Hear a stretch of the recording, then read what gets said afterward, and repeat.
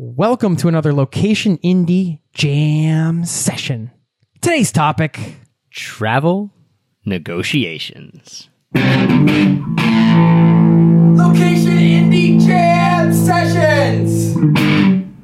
Trav, we're talking about negotiating here, one of my favorite topics, and I think there are certain things when it comes to travel that a lot of people, certainly when I started traveling, I didn't realize that there was a whole bunch of possibilities around negotiating for lower prices for a ton of things that I just assumed were fixed. So we wanted to do a travel edition for negotiating because there is so much to this. We have 10 minutes. Let's get into it. Yeah, I actually before this said, why are we going to do this, Jay? Come on. Everyone knows that you can negotiate when you travel. And you said, but they don't. And that's why we're doing this. Because I think you're right. And maybe I'm too far into my travel life, or you know what I mean? You get too far into something that you actually don't realize that you didn't know stuff before. And that's totally cool. And I think you're right. I didn't know I could negotiate when I first started traveling, now that I think about it. And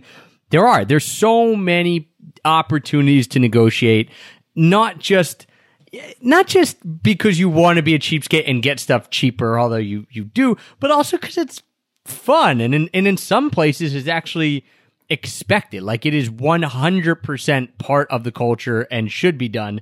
And a lot of times those countries, Jay, we're talking about, developing countries, let's say you go to a market, right? And you want to buy a t-shirt and the guy tells you $15. Listen, that t-shirt he's willing to sell you for $1. But of course he's going to start really high, and it's just expected when you go to India and Thailand and Bali and Vietnam and places like that you should be negotiating for everything.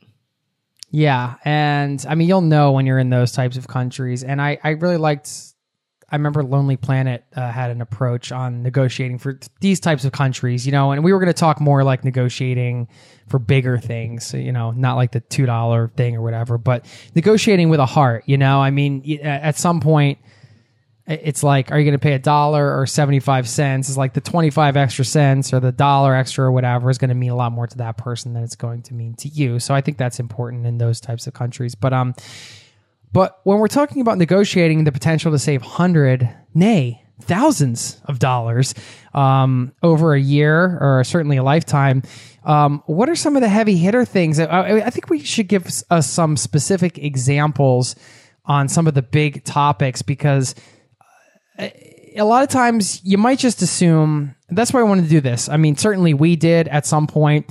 We want to make sure that if there are other people out there assuming that they can't get a better price on things and they're just going with it, that you shouldn't assume that is what we're saying. And I think the big takeaway for this podcast is negotiate for everything, because it can't hurt to ask. Yeah, there's a few things. Let's start with a few things or the major one that I've never actually been able to negotiate, and that is airline tickets.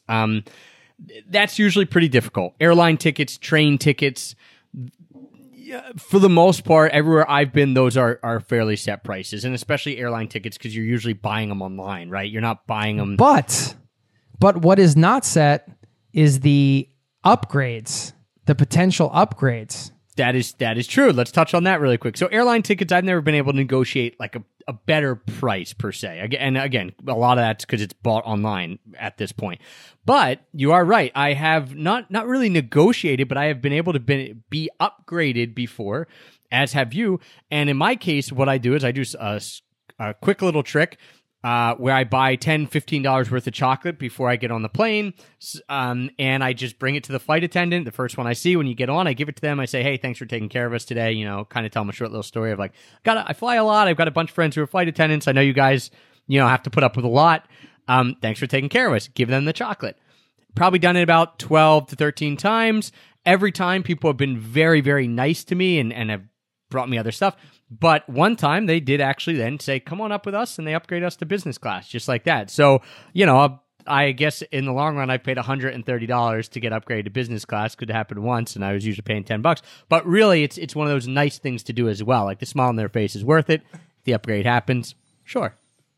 Yeah, and the whole it never hurts to ask thing, but it's how you ask, or doing something nice, or if you're just doing it in sort of kind of like friendly way. I would say a very friendly way. And one time I was on a Turkish Airlines flight to Nepal, and the TV on the back of our seats were broken. It was going to be a long flight, and everybody else's was working.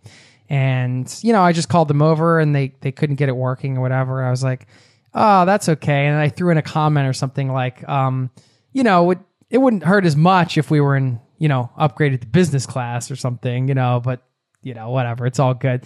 Next thing we know, they whisked us away to business class, or we had first class, sorry. And we had beds. So we got to sleep like 6 hours or 8 hours or something on the flight just for speaking up. And I think that's the point here. It's not about like getting in somebody's face and saying like, no, you owe us. Our TV doesn't work. It's like, it's just like, if you don't ask, you won't receive. So anyway, we covered airlines. We should probably move on to accommodations. I think accommodations is the biggest, easiest thing to negotiate when we're talking about big travel items. For example, Airbnb. Anytime I'm staying in an Airbnb longer than 3 days, so like a longer term rental, always asking to negotiate for a better price. Now, a lot of places build in like weekly and monthly rentals rates, but it never hurts to ask. You say, hey, we're staying 12 days. We'd offer this, send it out to like 5, 6, 7 places that you want to stay.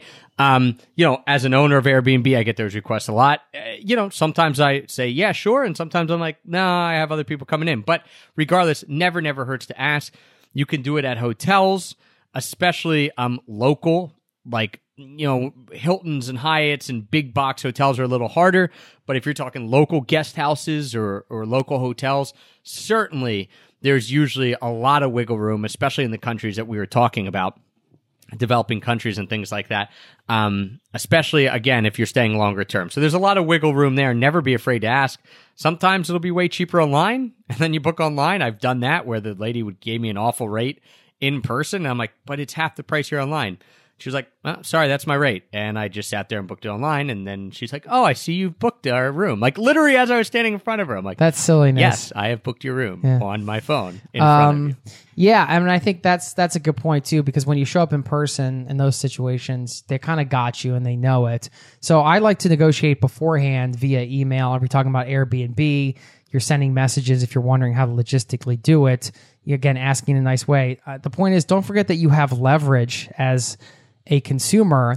And if you're considering going to a place, what I do is I usually compliment the place or talk about how excited and how I'd really have the desire to stay there, give them a good feeling. And I say, but, this is out of my budget. Can you do this, or what can you do? See what they come back with. And one good golden rule for negotiating, maybe not for hotels if you have a set budget or whatever, but you can do this, is try not to be the first one to say a number, because it's much easier if you get them to say a number first, and then you can come back with something that you thought was going to be lower. And this is across the board too. You have leverage as a consumer, like I said. So if you're going with a group of friends whitewater rafting and it says it costs $65 a person, no, it doesn't.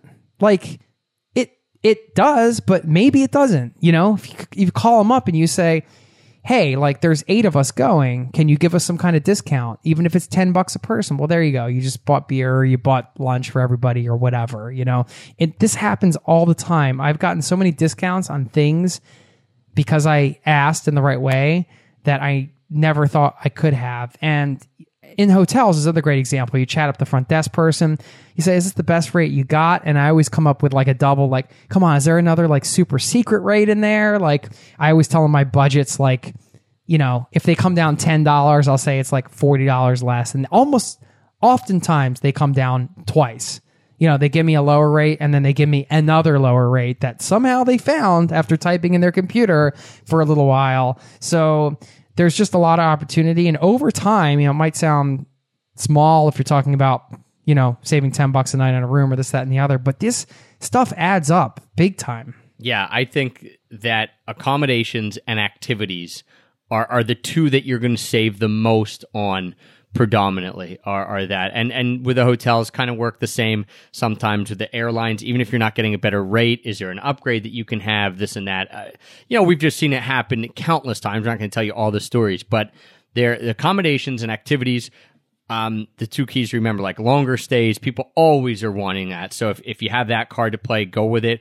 As well as, if you have a group or multiple amounts of people who want an activity, or you have a couple rooms at a hotel or what have you, it's definitely something that people smile upon. So just don't be afraid to ask for it, because again, we have saved a lot of money, and it's like, sometimes it's not the money as much as knowing that I got a good deal as well. You know, there's that part of the game, which I really love.